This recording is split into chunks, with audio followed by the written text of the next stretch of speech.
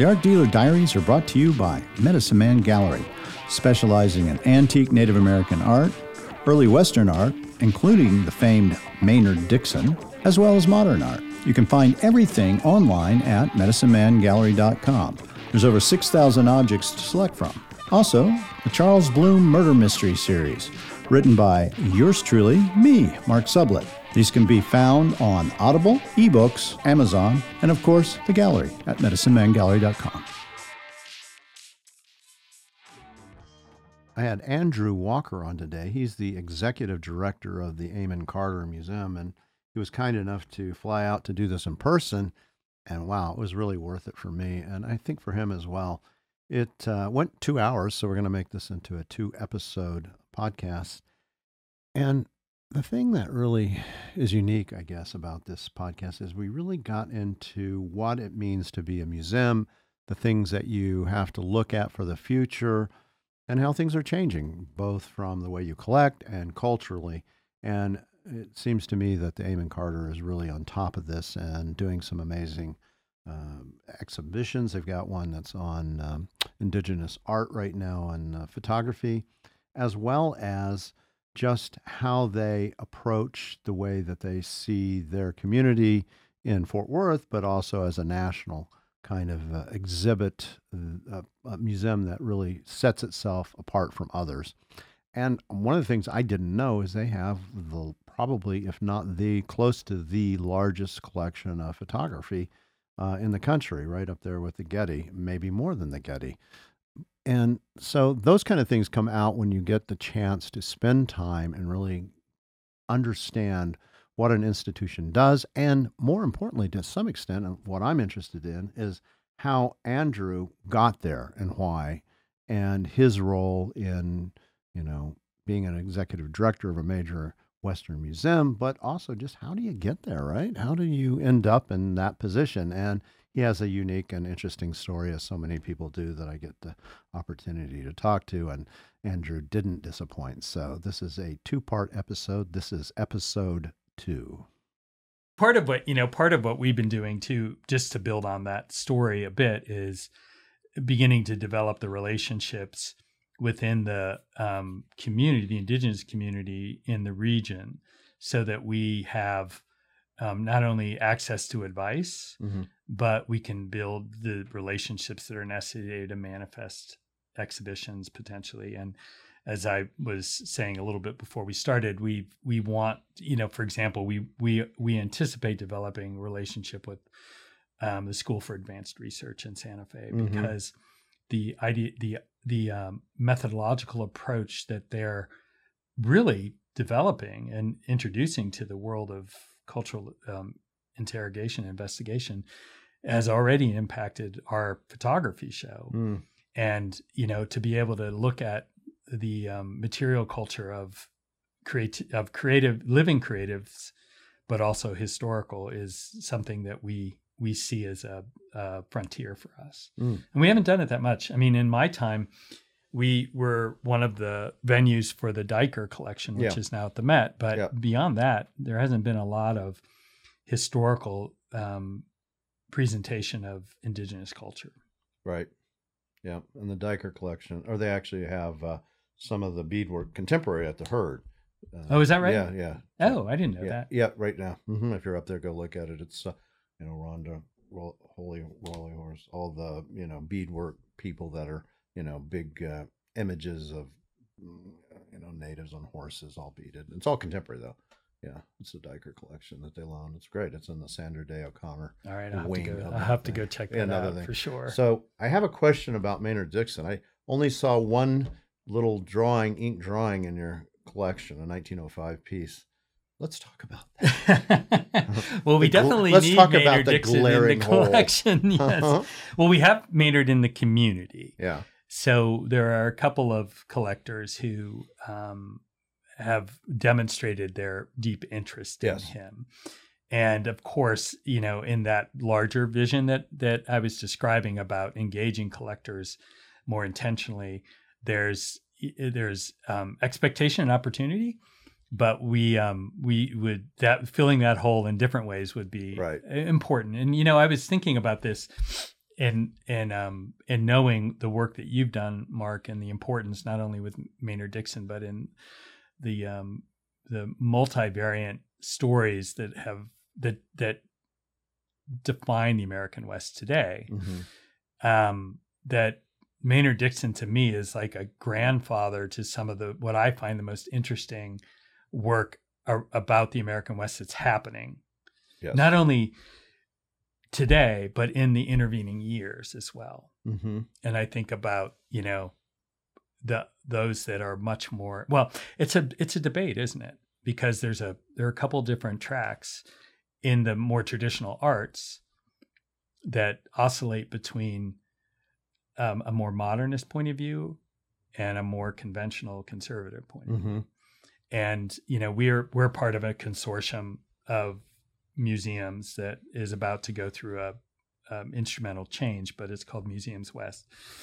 And most of the museums that I'm sure you know well are part of that. It's about 14 or 15 museums. And right now, Seth Hopkins is the president of that group out of the booth. And, it's super important. It's super important debate within the idea of what does the American West mean today? Right. Historically, contemporaneously, environmentally, and artistically. And you can just add as many other elements of that to that story. And where is the strength of that storytelling? Or maybe it doesn't have to be one or the other, but how do we knit this all together in a way that provides for diverse points of view? Because I see it aesthetically. And there's some work that I find very compelling from its technical acuity, but not as interesting from its narrative piece. And then there are others like Dixon and the generations that follow him, including even some outsider work that's looking at the West in ways that just get me so excited. Right. Well, you look at Dixon and, he was influenced by Remington writing him when he's, 15, and Remington writes him back, and really encourages him to follow his dream of being a painter. And then Russell, they're friends, they also compete, but, they have this interrelationship, which is very interesting. Russell comes and visits him in San Francisco. He visits him in Montana. They visit in New York. So there's that bridge, yet he goes all the way from starting in 1875 to, the golden age of Mark Twain, all the way through the atomic bomb. And he affects all these individuals like Mel and, Logan Hedges or whoever, they all see and have inspiration. I don't know if some would be more likely to say that is the case or not. But so he's a clear bridge of the 20th century. Yeah. And he was all about Native American rights too, right? He was really against Indian schools. He thought that was just horrific. He lives with all the tribes. He really appreciates them. He looks at them as artists and thinks their art is the most important kind of art.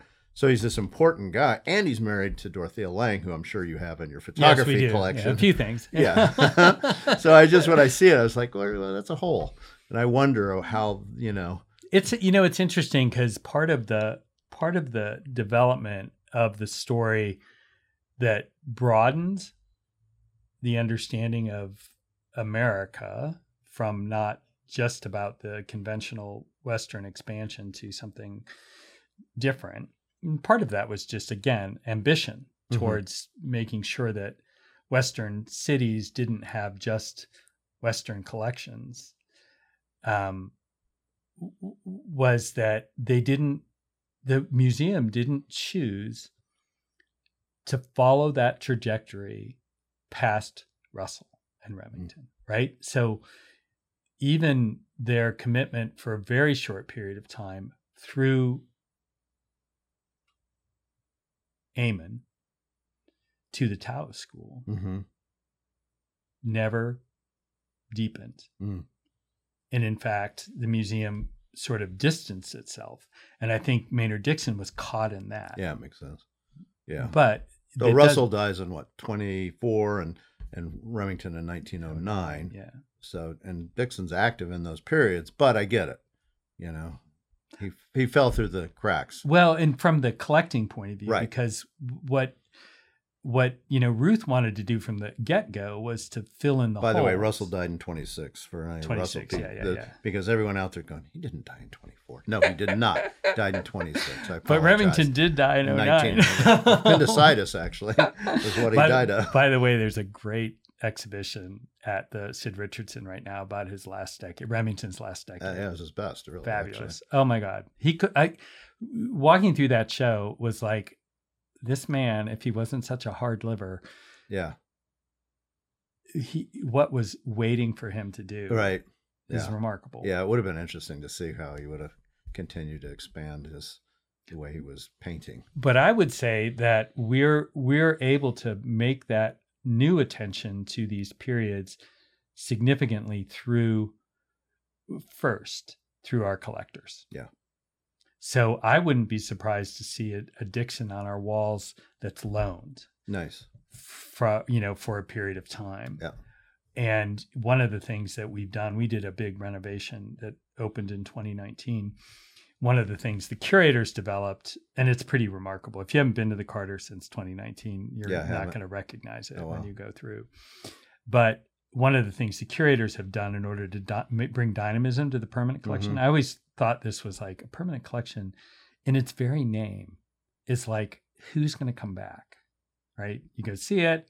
Oh, it's always there. Right. It's like the Empire State Building. We'll see it next time.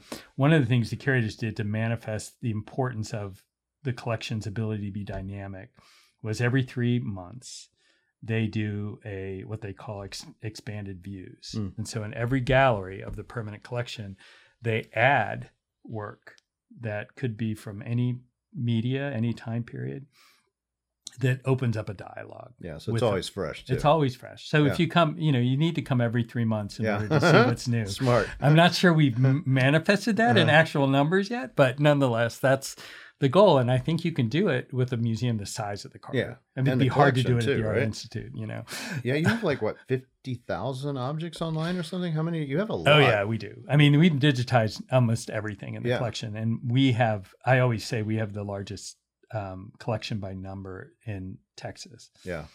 Which I think is true. Houston might. No, it's bigger than Houston.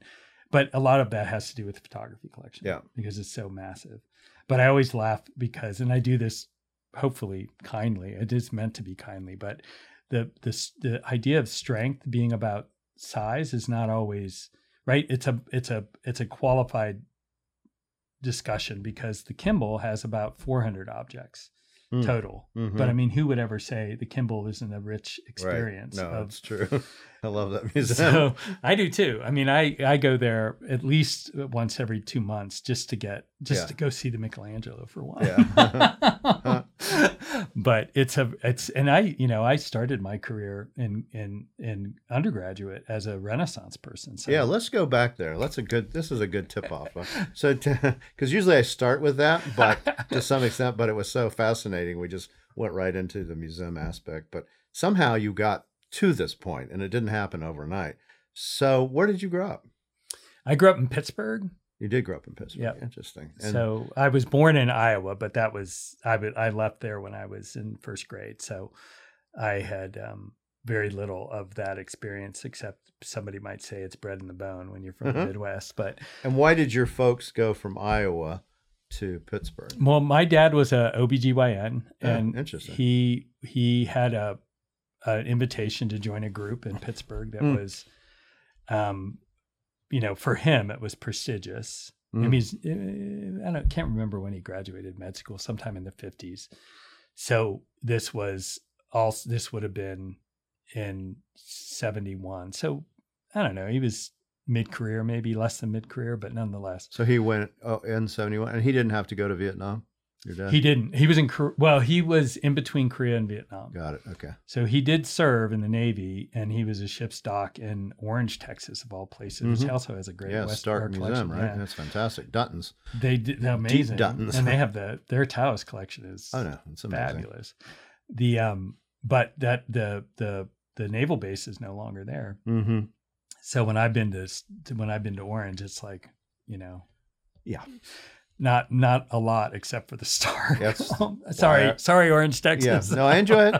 I've gone to it just to see that collection. It's well worth it. Well, they have a great botanical garden there too. Yeah, I didn't know that. So they came to Pittsburgh, and I started my growing up there, and to sort of related to what you said earlier, my mother was a poet. Really? Of sorts. I mean, she was a published poet, but she was a housewife poet. Mm-hmm. So I don't know if that makes sense. No, it does from that time frame, especially. Yeah. My mom did the same thing. She was, she did research, and she was a research scientist, but she also wrote poetry, and she was a housewife too. Yeah.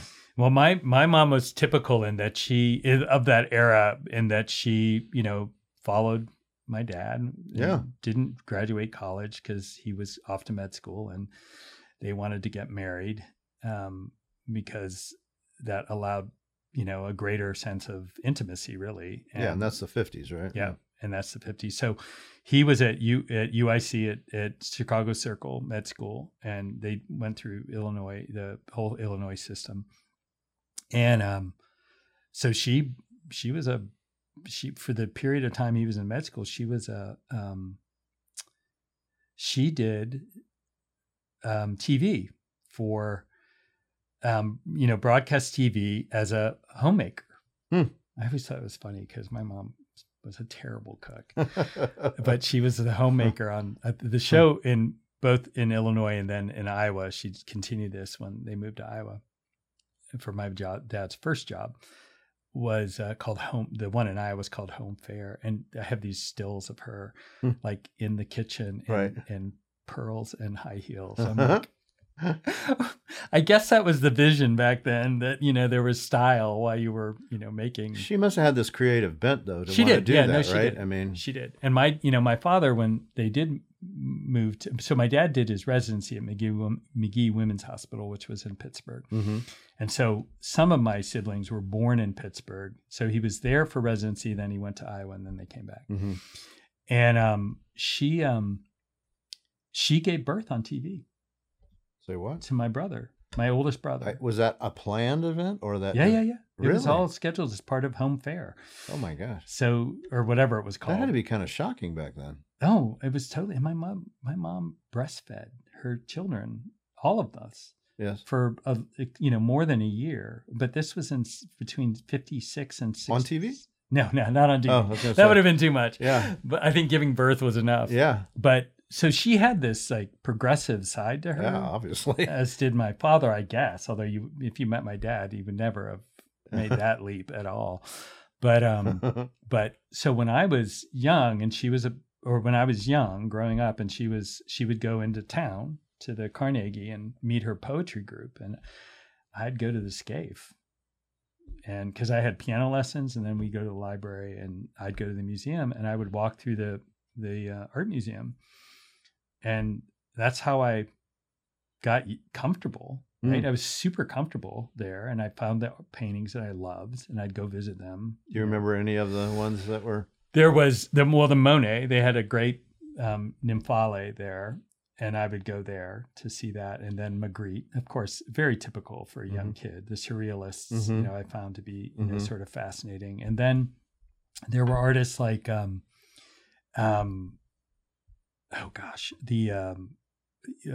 regionalists, some of the regionalists that they had. And I just enjoyed the colors and the stories they told. And so when I went to college, I went to college in Maine. So, but in high school, before you went to college, were you interested in the arts? Did you go, okay, were you making art? No, my brother, my next oldest brother, was an artist. I mean, that was his thing. I was kind of the nerd, studious kid who went to the museum on the weekends, and who, I don't even know, I can't even remember what I, distinguished myself. It was maybe in an art club, and I had, where you would, maybe a writing club. It was something. I did theater, I did musical theater, and I did stage theater as you can in school. And then, I forgot about this. Actually, I was, not many people know this. They are now. They are going to know now, but they don't think about it. Although unless you do it, I was in forensics. Yeah. In high school. Yes. So I did and I excelled and won a lot of competitions in the dramatic interpretation of literature. Hmm. So, and I remember I would do, my performative piece was Edgar Allan Poe's Hop Frog. Do you know that story? Mm-mm. It's a horrible story of a man who is a kind of jester, a hunchback, and he's made fun of all the time. And then he gets revenge by killing all of the elites in this dramatic scene. So I would do that as competition, and other people in forensics would do debate or whatever. Right. But I did that. So I had a dramatic stretch like your mom. in me. Yes. Yeah. And so I eventually went to I left the story I tell myself anyway was I had most of the kids in my high school went to either Penn State or South, and the big quote unquote elite school that drew people was Duke. Yeah. And I applied to Duke and I got in. I applied to Davidson and I got in, but I had a terrible experience visiting there. So, and then I applied to Princeton and I got waitlisted. And the only other school I applied to was Bowdoin up in Maine, and I'd never been. And I didn't want to go to the South all of a sudden when I got all my letters, and I was waitlisted at Princeton. And I remember sitting in the barber's, at the barber shop reading People magazine, and there was this little column that was about Brooke Shields getting into Princeton. Yeah. And there was a line in that little short column that said, there's some poor kid who got waitlisted so she could go. And I was like, oh my God, that's me. That's hilarious. So I just chose to go to Bowdoin, and I'd never been there. What year was this? I graduated high school in 83. Yeah. So right at that time frame in 83. Yeah. Brooke Shields, you listening to this? Princeton. She did well, though. She's smart. She's a very smart person. Yeah. So, she may have gotten it on her own. Actually, it wasn't. I think it probably was just. But in your mind, I'm sure at that point, I'm sure you felt it. So you go to Bowdoin, and you're going to. Did you have an idea of what you wanted to do at that time? I thought I was going to go into religion. I was pretty active in our church in those high school years, and in a very nerdy, weird way, which I won't go into. But the I got along with adults better than I did sometimes my peers in those years. So it was just a very strange situation. But I went to Bowdoin. I took a religion course with a guy named Bill Gohegan. I still remember him, giant of a man, and he was a Jungian. So I know that. I understand that. Yeah, right. It was great, and the reading list for that first course was eye-opening to me. I bet it was kind amazing. of go. Oh, this is what life's all about. Exactly. Right? He did Zen. He did Niebuhr. All these different and I was like, this is not what they taught me in the No, this is a different kind of church. religion. Oh, I get it. This is totally different. So hell, no heaven. What's going on? Right. So my aspirations towards the clergy sort of tempered pretty quickly, but I took a freshman. They had what they called freshman seminars. Yeah. And I took it with a man named Clifton Olds. I'm not sure he's still alive. He might still be alive. He'd come to Bowdoin the year before from Michigan. He was a tenured professor of art history at Michigan, and he was a medievalist. And he did a seminar on Michelangelo, and it changed my life. Isn't that amazing? Yeah. I just love that. And why was that? Was it because of his enthusiasm? Oh, yeah. He made people. I took his Art 101 that same year. And literally, when he did Bruegel's The Massacre of the Innocents, students were crying. Wow. Because he was so he wasn't dramatic. No. He just brought the paintings alive. Yeah. He was a storyteller. Yeah. And he's very serious. Like, you didn't mess around with him. Yeah. There was no, fooling this guy.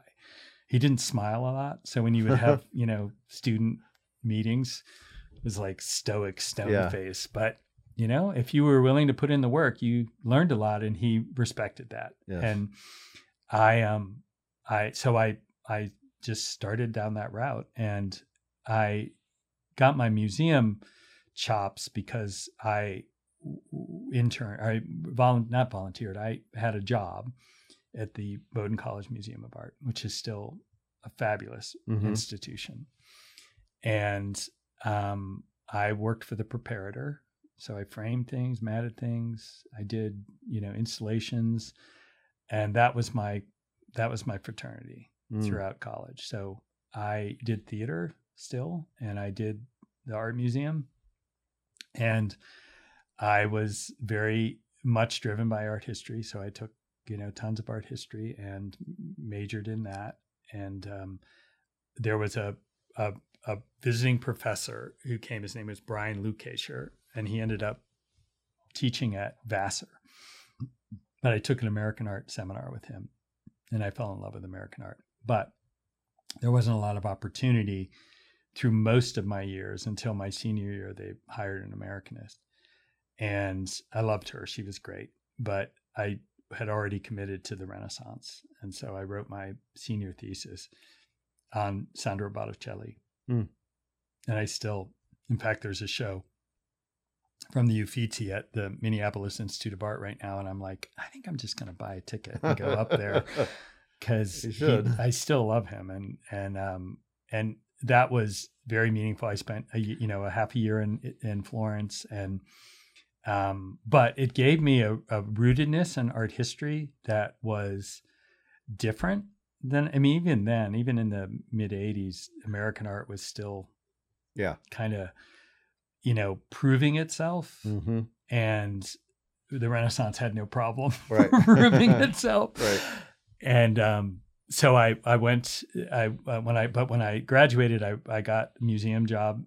I wanted to work in a museum, so I was very persistent. Did you want to be a curator, did you think? Or I didn't did you know what that meant, really. I mean, I was so ignorant, and as far as experience, and I knew the museums were viable professional lives, right? But I didn't really know what that meant. And so I worked at the Brooklyn Museum and the Jersey City Museum. I had 2 jobs, and I had a night job. I lived in Brooklyn, and I got associated with 2 remarkable curators at the Brooklyn Museum who are still friends. And they just told me one day, like, if you want to do this, you have to go back to school. So I applied, and I ended up choosing to go to Penn.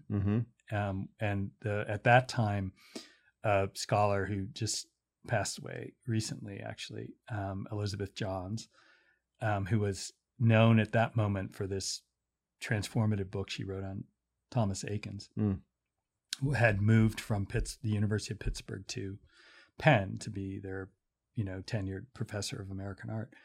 So I studied with her, and this is for a PhD. Yeah.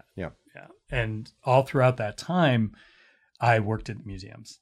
So I knew something was going on because I worked at the Philadelphia Museum of Art in different capacities. And I was deeply associated with that profession, such that when I was getting towards graduation, do you ever really graduate from graduate school? Yeah. No. Right. But when I was getting to that point where they're like, okay, it's time for you to leave. Right. I was married at the time, and my then wife was an architectural historian, and she got her first kind of gig in Chicago.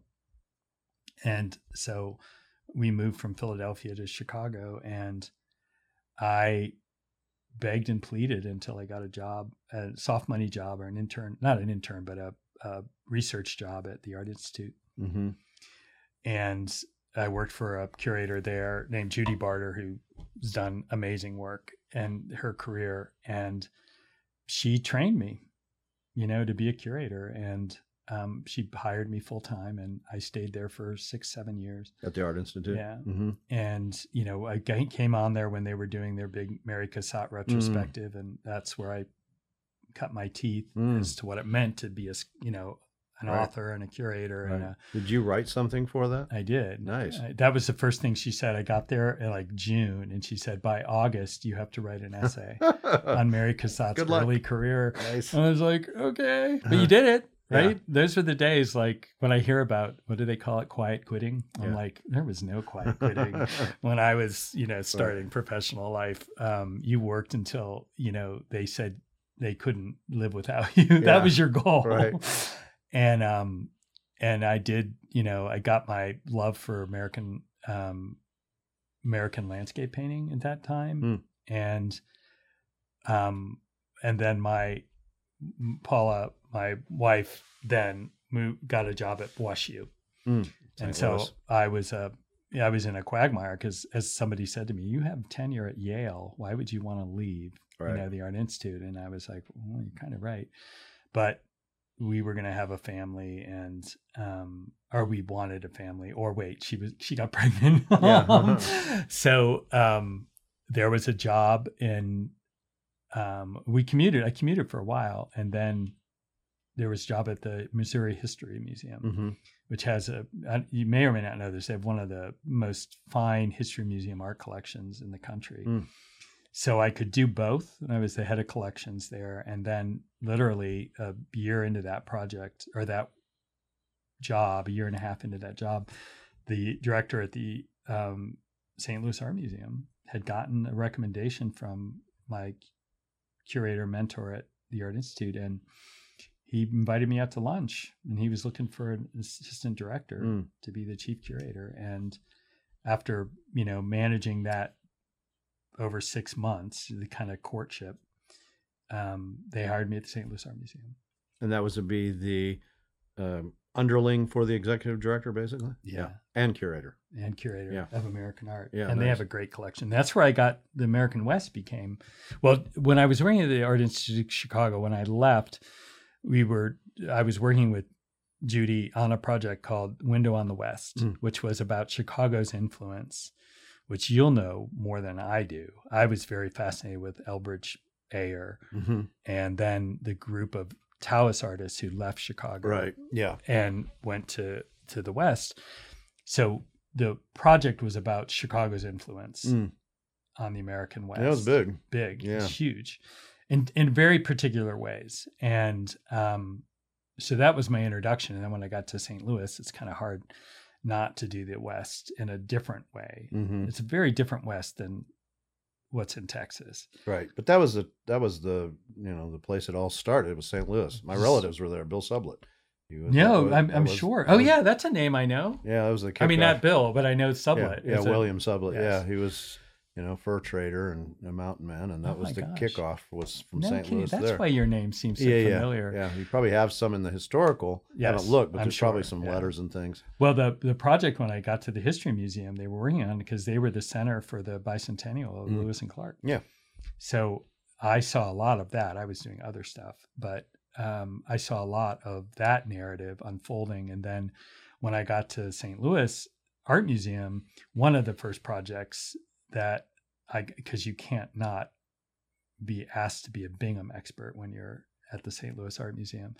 So I did a project on Bingham, looking at his election series. And that kind of immersed me in the west of St. Louis, because, that was a touch, as you said, a touch point. Yeah, it was. In the early years. And certainly, Bingham played a large role in the boosterism of the West in general.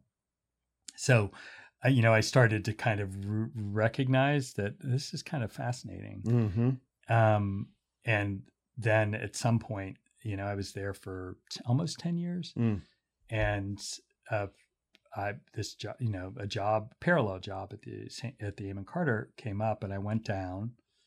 This kind of, as I said, it would have been a lateral move, and I, for whatever reason, when I got back, and they seemingly liked me.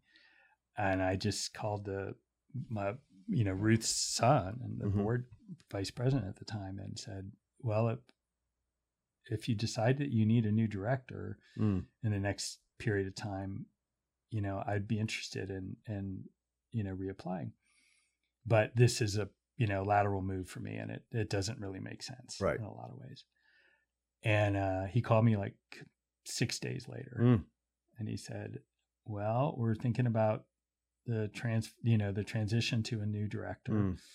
Would you come back down?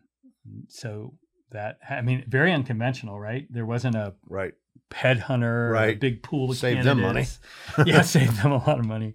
And Ruth was, still alive, of course, and she wanted to she wanted a succession plan. Mm, So I was part of that. makes sense. Yeah. And, the biggest challenge that I had in the first 5 years of my time there was the lack of awareness of what it meant when a founder had passed away, and how the museum had to build a new culture, and a culture that they didn't have before, which was a really director-led culture. And boy, oh boy, Mark, I scraped my knees. I had some serious scars, but I had great support from the board, and over time, a really strong team that was very bent on making the institution successful and not driving ego. It's funny how that can make a big difference. No, it can and does. Yeah. And so we're still building that culture, and I'm okay with that. I'm like, it takes a lot of time sometimes to make something that's going to last, because that's kind of our goal. And, I feel like we've achieved that to a certain extent, and that the museum is in a good place, and it's opening its vision to some of the stories and some of the ambition that I've described today. And you've done it long enough now, 11 years, that you're in a rhythm. Yeah. No. Yeah. And I mean, seriously, the leadership group at the museum is, we all like each other. Yeah, that's nice. We're very willing to share authority, so that it's not like the celebrity director, which is the culture I was brought up in. I mean, that's not me, but that's what I thought was success. Right. And to be able to let that go was really important, and say, like, I don't need to do everything. There are lots of people with lots of talents. Well, and now directors that are coming in are often with business degrees, right? And MBAs and things like that, because part of your role is to get funding and have money and do all that stuff. That's a big part business. Of it, right? We're totally a business. Yeah. And, the Carter has a really strong foundation financially, but we still have to, balance the budget, and we have to make hard decisions and reduce staff, in various moments. We were super lucky during the pandemic that we were able to maintain our staff levels.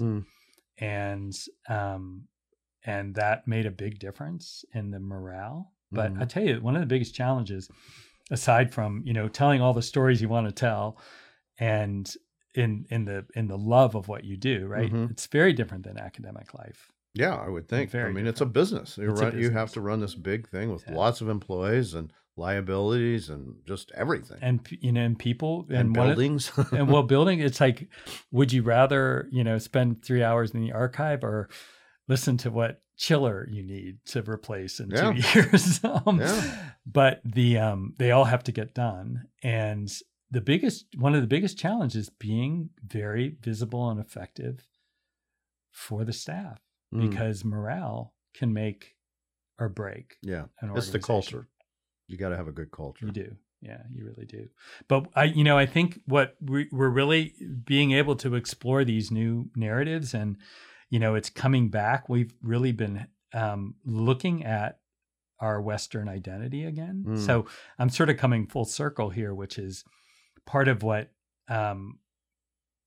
we're finding, and much to my surprise, is that we actually have been having we have had a very strong program around the American West. We just didn't realize it, because it's taken form that hasn't been conventional. And a lot of that has to do with some of the living artists we've been working with, who are, whether they're Mexican nationals, or they're artists, indigenous artists, or they're artists who are looking at the West differently. I mean, the thing that I find really, and I was thinking about this on the plane ride over here, is because the one artist that I've heard you talk to, Kevin, remind me of his Kevin Chupik. His Western landscape is not a recapitulation of what Remington and Russell did. No.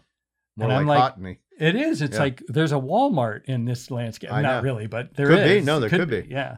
And I'm like, but that is part of the Western landscape. Absolutely. So how do we deal with that? Yeah. You know, in a visible way. It doesn't always have to be a Walmart, but how do you acknowledge that part? And it can take very many forms, some of them not narrative like that. But that's kind of my interest for the Carter, is to be in that space. But at the same time, we are super supportive of the Cowboy Artists of America, who Yeah. have relocated to Fort Worth and are, you know, part of our community. Mhm. And many of our collectors are deeply interested in Mhm. the work that they do. And are they mutually exclusive? No. Mm-mm. But how do you build meaningful bridges across what can seem like a big divide sometimes? I think exposure sometimes, you know, if you have, you know, CA stuff right next to your Marston Hartley across the way. Right? I mean, just seeing it, you know, you may have not gone in for that. You know, I remember at That's a really interesting point, Yeah. actually. I remember the LACMA. I went to see a David Smith sculpture exhibit, and next door, which we thought I would have been wanting to see, that was the blankets of the Hearst. And it was like, these are fantastic. Two phenomenal shows. I'm enjoying both of them. I actually came in for the sculptures, and now But now I'm over here. now I spent equal time, I will say, at both. But that's the same kind of thing. So the people that are interested in cowboy may go, oh, this other stuff is very interesting too. And it works together, and I can see it and I understand it in some kind of contextual component, because Right. obviously the curators see that they can be that way. So It's yeah. good. I mean, and that's to the point of the ideological diversity. Yeah. Which is, there doesn't have to be right and wrong, right? Correct. And I think sometimes the stage can be set as though there has to be right and wrong. Yeah. And that's Usually it is, yeah, right, usually isn't it? it is that. And that's not anything I'm personally interested in, because I find all the groups to be fascinating. I mean, they're fascinating people. If you ask questions, Yeah. they're fascinating. You know, the stories that get told are I mean, you know that because Mhm. you've done how many of these now? 200 and 30 something plus. Yeah. You've heard the whole. I mean, you've really created a quilt in this project that you've been doing for 5 years now. Yeah, Yeah. 5 years. Yeah. And I learn every time. It's like, oh, I didn't know about that, or I understand. I can put the pieces together a little differently and go, oh, that person and that person, there actually is a connection, even though you would never have thought there would be. That's true. Yeah. That's true. Well, there's a lot to look forward to, I think, in where these variant stories intersect and diverge, and Mm-hmm. I'm super excited about it because it's reinvigorated my belief that the Carter can be involved in all the narratives, Mm-hmm. Sure they can. and the American West is instrumental to our DNA, and it gets lost sometimes. I mean, from the point of view that most people who don't know the museum think it's a Western art museum. Yeah. People who experience the museum are oftentimes saying, "Where's the American West?" Do you know what I mean? Yeah. It's like, okay, Yeah. well, wait a minute. But I think we can be a rich place for all of that. Yeah. And as I said, much to my surprise, I'm like, oh my God, we've done like 6 projects on the American West in the last 4 years. Wow. And sometimes we just don't know that we've done it. We did a contemporary project with a youngish artist out whose last name is Rodriguez. And she works, and I'm just forgetting her first name, which I'm embarrassed because I've sat at dinner Right. with her many times. But she works with native materials that she rebuilds. So the pigments and Mhm. the paper she all makes herself. Oh, wow. And she enlists some of the narrative techniques of the Mesoamerican tradition. Mm. And so she creates these maps that are just phenomenal. Mm. And they're often, I mean, the one that in the show that we did with her, it was during the pandemic period, and these were her pandemic works that she did when she had a fellowship at Joshua Tree. And they had, helicopters from from the protests Yeah. in them, but you wouldn't have seen them as anything other than narrative elements to a story that she was telling. In other words, it wasn't beating you over the head, Right. but they were instrumental to the experiences she had of the pandemic Mm-hmm. in this isolated artist residency Right. that she had up in the desert. Yeah. You know, Yeah. Those kind of things are wonderful because it's, the artist has their own interpretation, but I think most artists want you to have your interpretation of what they do without influencing them. And I love that. yeah, that's Yeah. very true. Yeah. And that's part of the dynamism that with the curators, I see this in particular because they all have diverse training and background and interests, but they all love to work with living artists. I do. I mean, it's fantastic Yeah, to no, watch I really because do. this energy that Yeah. you don't always see when they're working on, Louise Nevelson or Though I love that. And you have a big one too. we do, and we're doing a show in the fall, Oh, my a year God. from now, or a year from, Like, is it the fall? No, year from this fall in So- 23 wow. It's a Nevelson show. And is it going of to her be 50s and 60s work. Yeah, and will be sculpture and also some of her paperwork and different things. Yeah, too? it's actually one of the first times that her paperwork is integrated with her sculpture. Oh god, yeah. I just So love that. we have, Mm. and again, this was the progressiveness of Ruth in her early days.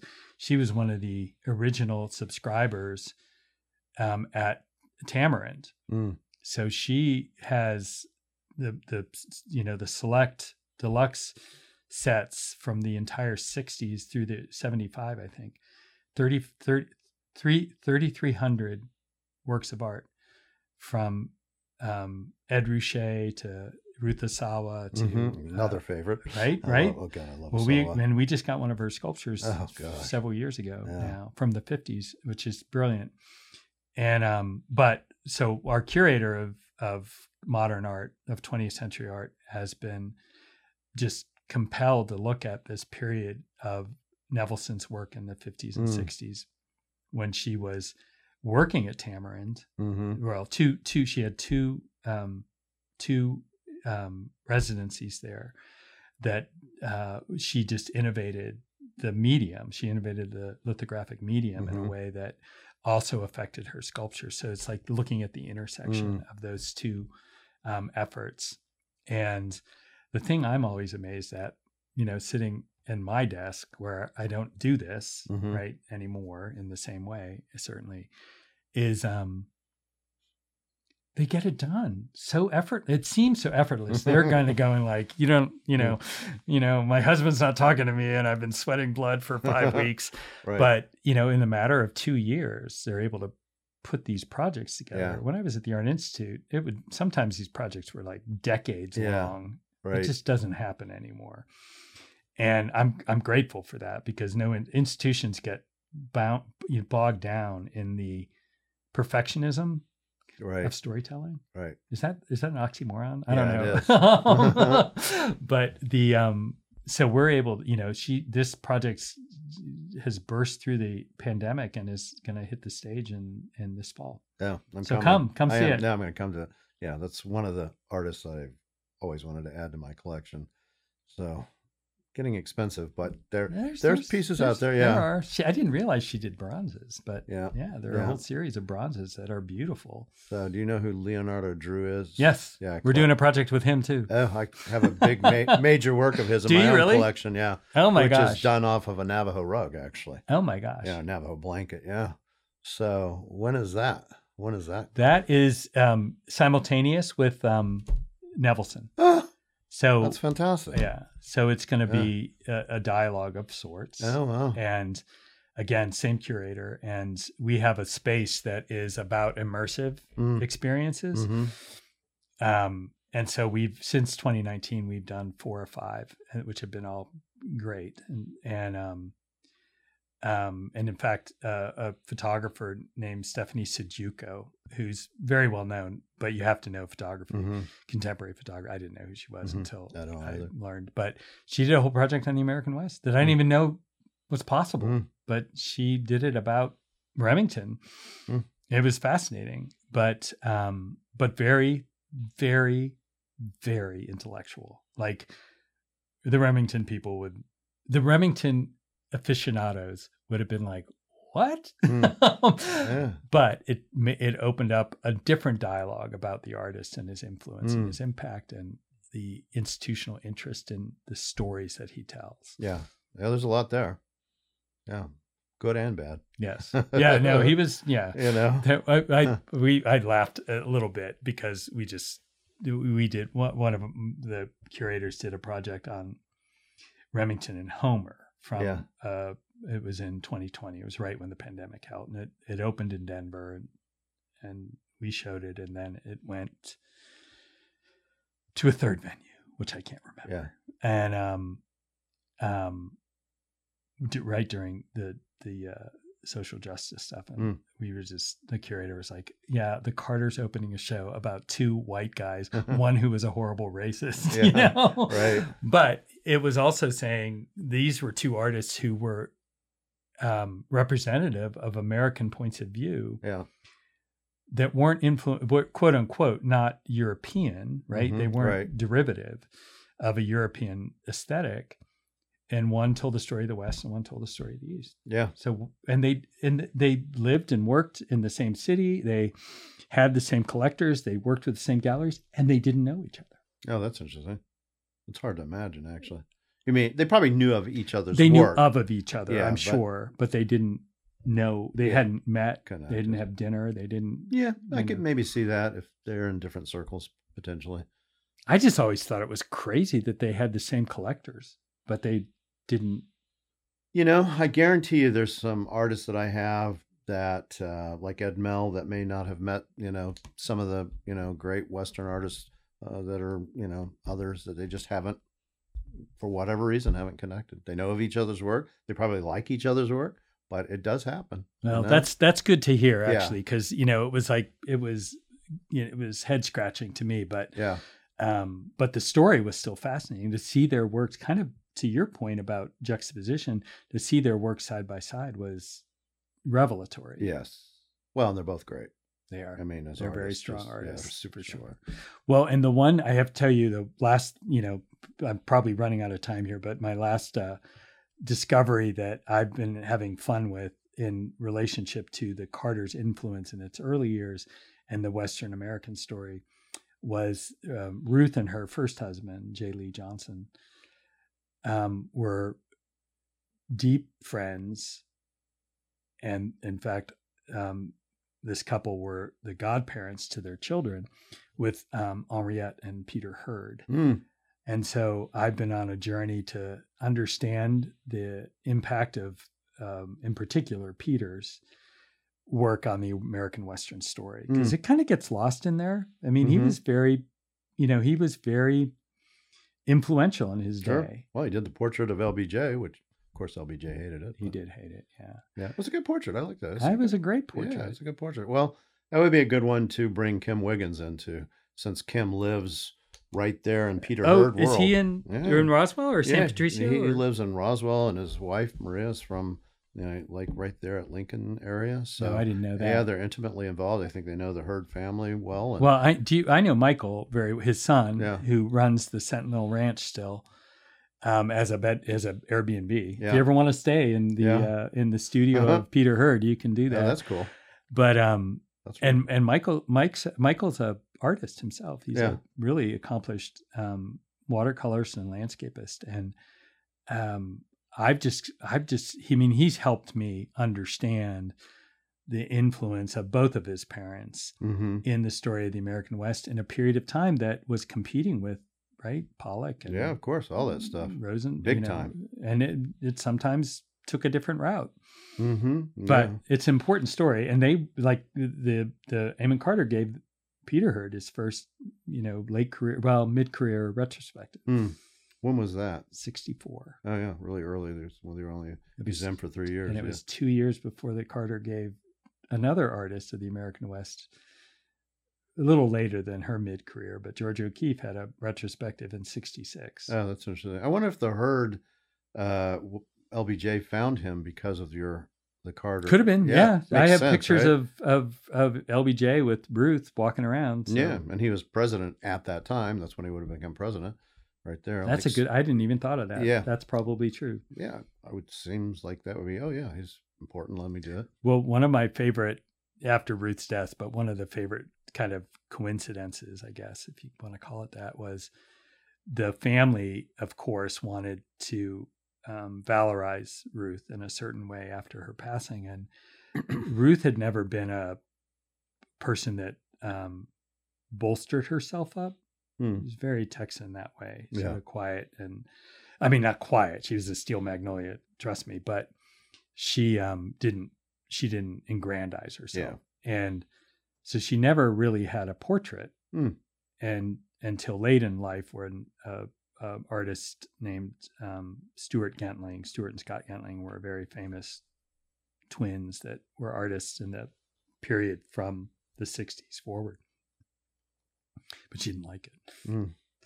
And so they didn't have a great portrait. And I was visiting the Sentinel Ranch and talking to Michael, and he's like, "Oh, my mom painted her. And I have it down in the basement somewhere." And it took him a couple of days to find it. But he found it. And she's beautiful. And, the family bought it and now hangs in the library of the museum, which was, Ruth's great, as I said, great belief that scholarship was important. And, prior to that, it had sat since it was painted in the 60s in this basement of the Sentinel Ranch. I just love that when that happens. Wonderful. Well, yeah, you definitely have to reach out to Kim Wiggins and talk to him too, because I love his work. He's a wealth of knowledge. His father was very instrumental as an art dealer as well. So yeah, has a lot of information about her, and he grew up there. I mean, Kim is right there, and I grew up, an hour away from where Kim did. Yeah, because you were from New Mexico. Yeah, Eastern New Mexico. Yeah. Well, the one thing, and I find Kim to be one of those artists who's, maybe pushing the boundaries is the wrong description, but who's bringing a unique vision to the American West. He's making his own boundaries. Yeah. And he's focusing on his culture and his interpretation of how he grew up in the West, Eastern New Mexico especially, which is very specific. Do you know, because one artist, not as abstract, I would say, as Kim, do you know this artist in Kansas City named Phil Epp? Yeah, I know who Phil Epp is. Sure. Yeah, same kind of thing. I like his work very much. Yeah. And I love that he's part of the CA artist, because it's a variant. Well, they need to do that, right? They need to expand their horizons. I say that as I think, again, it just opens new collectors and new venues, and people that might be interested in his work could also go and go, "Oh, I love Martin Greeley as well." Yeah. I can see the connection. They work. It's different, but I love it. So yeah, it makes sense. Yeah, I just, and we hosted a panel, or we didn't do anything except host it, but they had their artist panel discussion for their weekend, and it was great to see. I think it was Martin who recognized Phil as somebody who was bringing a new voice. Isn't that great? Yeah, that's. And then he won Best in Show. Yeah, there you go. So I thought that was really, and I told some of my artist friends, and they were like, "Really? Oh my God." Yeah. Yeah. I mean, Martin understands. He understands good art. Yeah. He's a great artist. Yeah. That makes sense. Well, Andrew, I think we did talk for a while. I have no idea how long this went, but it's so much fun. And I really admire what you do here. Thank you. Thank you. Yeah, no, we'll talk a little more afterwards, and we've got some time. We can go look around the gallery, but thank you for coming in so we could do it in person. I always think that's a little more intimate and better visuals and voice, quite frankly. And just to take the time and you literally got off the plane, took an Uber, came over here, and into the thick of things. It's the only way to do it. Yeah, it's the only way to do it. No, I've done it before. I've done that before, and it's actually can be hard to do that. But you seem to have pulled it off very nicely. So. Well, I had a very easy and somewhat restful flight, so I think that helped. Yeah, that does help. Yeah, and the landscape coming in here is amazing out the window. Oh no, it's beautiful. Tucson's beautiful. Oh, I didn't realize. I mean, this sounds really, really naive, but the mountainscape here is we got snow up on the mountains. Yeah, lots of it. We can go see it right from here. One of the reasons I put this gallery here where I did in the foothills is I wanted to be next to the mountain so I could see it. Sabino Canyon, which is a great hiking area, is 4 minutes away. Yeah, no, it's fantastic. People visit Tucson, just don't come. I'm ready to retire here. I'm not ready to retire, but when I'm ready to come. So. Yeah, there's curators and people that have. They found it's a very arty, centric kind of place, even though it's kind of a little bit off the map. It is. A lot of artists live here, a lot of people interested in art. Well, one of the things that impressed me when I was here last, which was the first time I'd been here, so just a couple months ago, was the kind of anchor feel of importance that your university brings to this city. Yeah, they have a great art collection. Oh my God! Rothko, O'Keeffe, de Kooning back in. Thank God, right? Right. Yeah, they got a bit, and they have lots of nice things. Yeah, they do. They have a bunch of drawings by Dixon. Huge, that Edith Hamling. Is that right? Yeah, wow. Huge group of early. Well, I drawings. was struck with the Hogue that they have, yeah, which I thought was remarkable. Exactly. Yeah, you would. Right. Being Texas. Yeah, no. Yeah.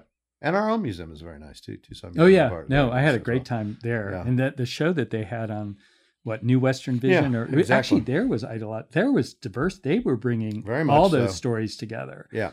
And they're really, that's Christina Brunza, and she's really working on bringing Native voices into, the TMA in our collection. We're really trying to work on building that Native component, both antique to contemporary. Yep. Well, it's rich. Yep. Very good. All right. Let's call it a day, and we'll go look at art. Great. Right, Thank thanks. you. You bet. Thanks. Well, Andrew, I think we did talk for a while. I have no idea how long this went, but well, it's so much fun, and I really admire what you do here. Thank you. Thank you. Yeah, no, we'll talk a little more afterwards, and we've got some time. We can go look around the gallery. But thank you for coming in so we could do it in person. I always think that's a little more intimate and better visuals and voice, quite frankly. And just to take the time and you literally got off the plane, took an Uber, came over here, and into the thick of things. It's the only way to do it. Yeah, it's the only way to do it. No, I've done it before. I've done that before, and it's actually can be hard to do that. But you seem to have pulled it off very nicely. So. Well, I had a very easy and somewhat restful flight, so I think that helped. Yeah, that does help. Yeah, and the landscape coming in here is amazing out the window. Oh no, it's beautiful. Tucson's beautiful. Oh, I didn't realize. I mean, this sounds really, really naive, but the mountainscape here is we got snow up on the mountains. Yeah, lots of it. We can go see it right from here. One of the reasons I put this gallery here where I did in the foothills is I wanted to be next to the mountain so I could see it. Sabino Canyon, which is a great hiking area, is 4 minutes away. Yeah, no, it's fantastic.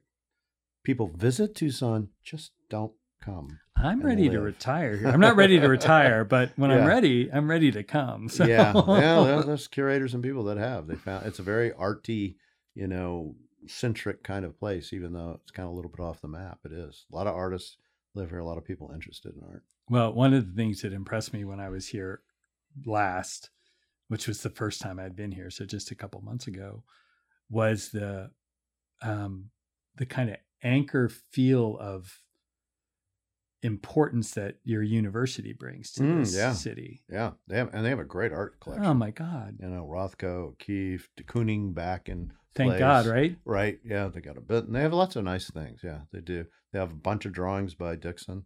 Huge, that Edith Hamling. Is that right? Yeah, wow. Huge group of early. Well, I was struck with the Hogue that they have, which I thought was remarkable. Exactly. Yeah, you would. Right. Being Texas. Yeah, no. Yeah. And our own museum is very nice too. Tucson. Oh yeah. No, I had a great time there. Yeah. And the show that they had on New Western Vision, actually there was diverse. They were bringing all those stories together. Yeah. And they're really, that's Christina Brunza, and she's really working on bringing Native voices into, the TMA in our collection. We're really trying to work on building that Native component, both antique to contemporary. Yep. Well, it's rich. Yep. Very good. All right. Let's call it a day, and we'll go look at art. Great. Right, Thank thanks. you. You bet. Thanks.